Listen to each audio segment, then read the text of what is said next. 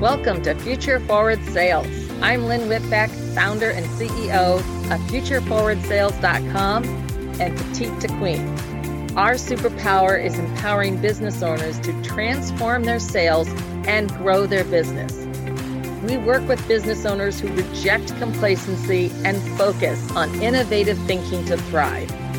At the end of the show, in about 20 minutes, I'll reveal how you can be our next guest on one of the fastest growing sales podcasts. Let's go.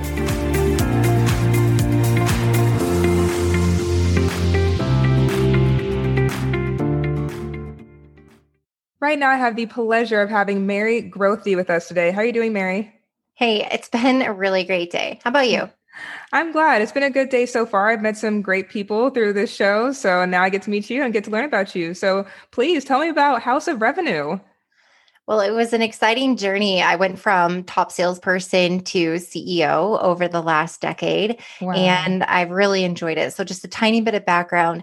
I had a career with a Fortune 1000 payroll and HR company. I started there at age 22. I knew nothing. I didn't have a degree, no professional experience, did 2 years as an admin supporting the sales team, got a spot on the sales team, became the number one rep, ended up having 2.5 years as the top rep, afforded me a lot of cool opportunities. They asked me to train and coach reps and managers across the country, build the playbook for the mid-market. After a total of 5 years, I started with one of my clients. They recruited me away. I took a position as VP of Sales and Marketing. They were small, startup small, 125,000 in annual revenue. In 7 months, was able to help repackage all their service offerings, take them back out to market, grow a small team. We quadrupled the company's revenue in 7 months. Wow. And that was in 2011. I said, I want to do this for a living. So for the first time, the entrepreneur inside of me said, let's do this. Let's make it happen. I started my first company. I ran it for 3 years called Butterfly Creative. And I was a business strategist helping startups and entrepreneurs break through that break even and into profitability. I then Well, let's just be honest. I was a starving entrepreneur back then because I made a lot of rookie mistakes. I didn't know how to say no. I didn't know how to delegate. I didn't know how to price for my services. I worked myself into the ground. But I met my now husband, knew I wanted to get married and buy a house, have a baby. I went back to the payroll and HR company, 3 years, sold millions. And I left after I sold one of the top 10 largest deals in history of the company. I took a 6-figure commission check and I started 3 years ago a company called Sales BQ. My mission was to find CEOs who had 0, 1, 2, or 3 salespeople and help build a true high-performing sales organization. We were 18 months into our work when we realized that in 2019, sales teams of yesteryear didn't exist anymore. A high-performing sales team had a marketing department that backed it. They had technology and automation. They had a pristine customer success department that would take care of the client they just sold and grow the revenue on that account and turn them into a brand ambassador. So 18 months into my entrepreneurial journey at Sales BQ, we doubled down, we doubled in size. And with that, we added full service marketing as well as in conjunction with what we were doing in sales, revenue operations, and customer success. Now we just rebranded. We just closed out our 3rd year. And on the eve of that, we rebranded as House of Revenue. And we are now a full service program for CEOs in the 2 million to 20 million space who have reached a revenue plateau. They are stuck. They are trying to figure out how to scale their company. What they are doing is not working. We come in, we enter into a 6-month agreement, and I assign them a revenue team. They're all full-time W-2 employees of House of Revenue. They go on contract for that company. I assign a VP of marketing, a VP of revenue who oversees sales, customer success, a RevOps analyst, and together they will grow that company and scale them to the next level. Our average client invests about $200K per year, but they've grown on average 3.2 million. We're known for 2xing companies' MRR, that's monthly recurring revenue, within the 10th month of working with them. We love what we do. It is such a joy to be able to get to do this every day. I'm beside myself as a wife, a mom, a CEO at 37 years old. I get this. Like, how did this happen? But anyway, that's who we are. That's what we do. And that's just a little bit of background on me. So much and so great. And that's my favorite part. I mean, I'm excited for people to actually see like the video clips of this because they could just see and I can hear your energy. And it's just great that you can just tell you are passionate about this. You love helping these CEOs and just, you say, grow the brand. And it just really seems like just throughout your entire journey, you would just learn and apply. And I think that's huge. I mean, can you speak on that a little bit? Because just the whole thing just sounds like you just kept climbing and climbing and climbing. Yeah, I have to be a sponge and I have to admit every day that I don't know everything. Mm-hmm. And the learn and apply method is something that I've had since I was a child. Mm-hmm. I am the youngest of 4 and I grew up in the performing arts.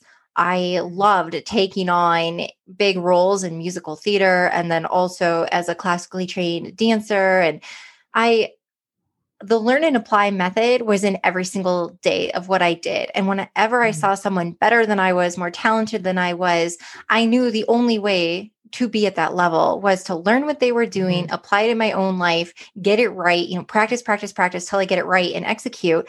That has carried me through to today, where as we're scaling this company, our own company, we're scaling our company while we're scaling other people's companies. Right. And it's all learn and apply. We are fortunate to get to work with about 10 companies per year. Mm-hmm. And those 10 companies, what we learn in one is adapted and applied to everything that we do.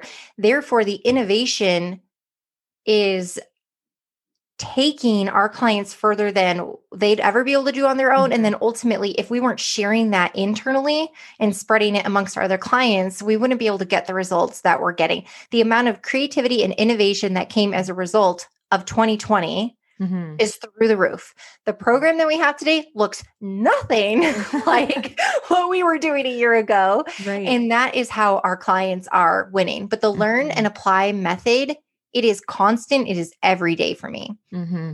And so having, like you said, that culture internally that helps, I'm assuming your clients as well to be like, okay, we need to learn and adapt too. Like you said, if we're stuck, clearly there's something that we need to learn new and then apply in order to have continued success.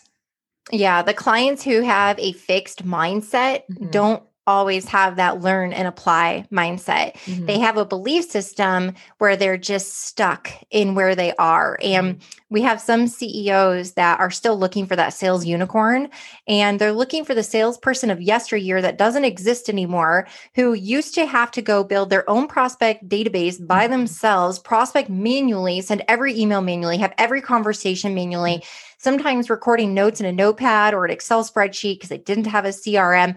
They're looking for this salesperson that in their mind is going to be able to do all things and avoid having to invest in a marketing department or technology. Right. They're still in this belief that those salespeople are out there, and they're not, FYI. They've aged out of, they're retired by now. We haven't been we haven't been grooming salespeople anymore to take on a role like that because high-performing organizations don't require salespeople to do that. So the skills aren't even honed and out there. So this learn and apply method, a lot of CEOs wonder why they're stuck. Right. And they wonder why they've reached a plateau. Well, if they were consistently open to learning more and then applying it. So it's one thing to learn. Exactly. But are you doing anything about it? Or are you just like, oh, I read this article and it was really great. Okay, now let's everybody do exactly what we did yesterday, which is exactly what we did 10 years ago. And then let's wonder why nothing is happening differently. And so I'm curious too, why did you decide to focus on CEOs who are stuck rather than maybe like startups or anything like that who also learn and apply? What made you decide for that to be kind of your target market? I already had 3 years of working with startups. Okay. And it was exhausting.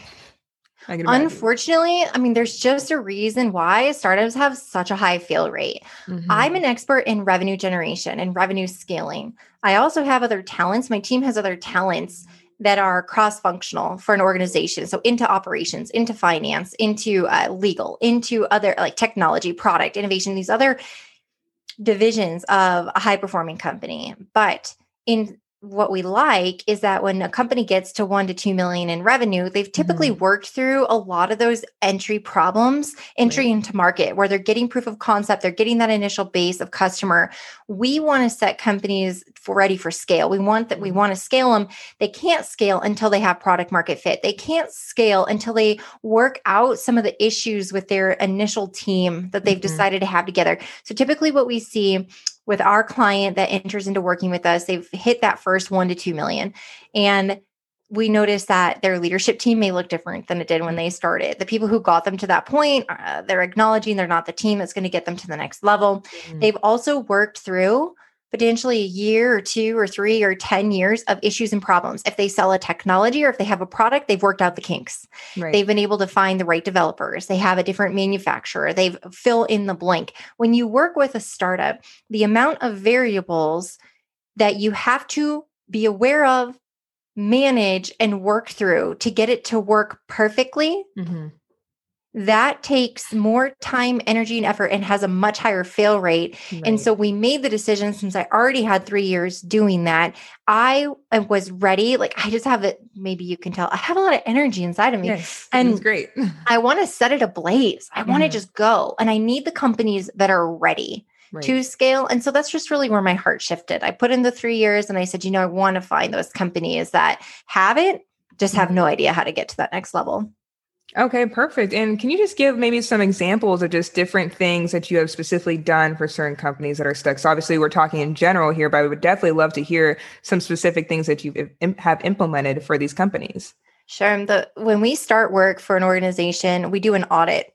And it is an audit of every component of each revenue department, as well as an audit of their product or service or technology and how it competes in the marketplace. We want to figure out the recipe for growth, and it's people, data, and process. And we have to look at every single one of those components amongst every revenue team and the other facets of the company as one giant puzzle. So if you can think of a puzzle that's 200 pieces, we have to make sure that it's all of those are the right 200 pieces, creating the right picture, fitting in seamlessly, holistically. And so with the initial work, we have to break down every piece and component of what they're doing so that we can identify the root cause of what's holding them back. And usually there's 20 to 25 items that we identify that are holding them back. From there, we create a gap analysis to show them the gap between their current state and desired future state. The gap is extremely eye-opening for our CEOs. And it's not what everybody thinks. It's not like, we should advertise more to get more leads. Like, advertise what? Why would you drive traffic to your website that's not set up for conversion? It's not written in your buyer's language. You don't even know who your ideal buyer is. You think you know, but you don't know. You haven't interviewed them. You don't know where your product or market has, product or service has the best fit in the market. I have so many CEOs that'll say, we've done well in small business, and in this next year, we'd like to move into the mid-market. I was like, great. So what have you done to adapt your technology product or service for the mid-market buyer? Well, no, it's the same. We just want to go up market. I'm like, is the mid-market buyer going to want what you have to offer? Or is the reason you're doing so well in small business because it was built for SMB or for that small market? And these are questions they respond to like, whoa. What a great thought-provoking question. So it's so much more than just what they think that surface level answer is or really digging into their idea. Additionally, we often run into arbitrary growth goals. This is very common. A company would be like, well, we grew 14% year over year. So this year we set the goal for 20. Great. Where did that number come from? I don't know. Well, we did 14 last year. So let's shoot for 20. And I'm like, okay, one, have you ever done 14% growth year over year? No, it's the biggest year of growth. Okay. So you know that 20% of a bigger number is a lot more than just 6% from 14 to 20 because you did 14 on a smaller number. Now you want to do 20 on the biggest number that you've had to date, and you have zero plan on how to get there. So that's something that we typically work through. Everything is data driven. Everything we do is scientific. There's a recipe, there's an equation to the growth and to the scale. And there's a difference between growth and scale. So that's something else that we have to help our corporations, our CEOs really understand. Do they want to grow, which would be steady year over year growth that they would have revenue growing in proportion to their expenses? Meaning, okay, for every, you can think of stair step growth. An easy way to look at growth is each salesperson on average can sell 500,000 a year. Well, it'd be very easy to say, if we want to sell another million, we just hire 2 more salespeople and then we're going to have another million. Well, that would be stair-step growth because you have to go up in headcount, your expenses increase with that growth. Scaling is when you figure out how to add revenue without proportionately increasing your expenses. You want to bring in efficiencies to where you can keep your expenses at a minimum and watch the revenue soar, which is going to help your profitability. And also to do it at scale means it should be able to rapidly increase. So you have to look at all the components within the organization because you're going to have to produce more product. You're going to have to be able to deliver on more service. You're going to have stronger demands on technology, whatever those components are. When you look at those pieces, that's very common for us. So a lot of people say, oh, well, we just want to hire a marketing agency or we want to bring in a sales trainer. I'm like, okay, hold the phone. What are you trying to accomplish? Because those two things are like 10 steps in the process. You got to dial it back. And it's hard to find a CEO that has the patience, the desire, and the delayed gratification to do the work that needs to be done. You asked me specifically, that was somewhat generic. A specific answer to that is we had a client who we started with in January of 2020. And when we started, everything was fine with the economy. They were performing well. They were 14 million. And we started with our audit, our gap analysis. We identified, 25 areas that we were going to lift them up from a marketing and sales standpoint, RevOps, customer success. And then the pandemic shutdown happened in March, 2 months later. With that, they lost their biggest client, which resulted in a $2 million loss over the course of 4 months. Not only did we need to replace that revenue, but we needed to scale the company. And so what we specifically did was we evaluated the people, we evaluated the processes, and we looked at the data and we looked for the trends that they weren't seeing. Then we looked at their highest performing lead sources, so how they win business. We also looked at which industries were not impacted negatively by the pandemic. And we shifted the focus to the highest performing lead source and aligning with the industries that were not impacted. In fact, the ones that were actually thriving because of the pandemic. Because of that, we were able to scale them. So we dropped 2 million from that client loss. They dropped down to, if you will, a $12 million run rate. And we took them up. We 2x their MRR within 10 months by October, and they were able to be at a $2 million a month run rate. They're ending the year at a combined 17.2 million, but now at a run rate of a $25 million company.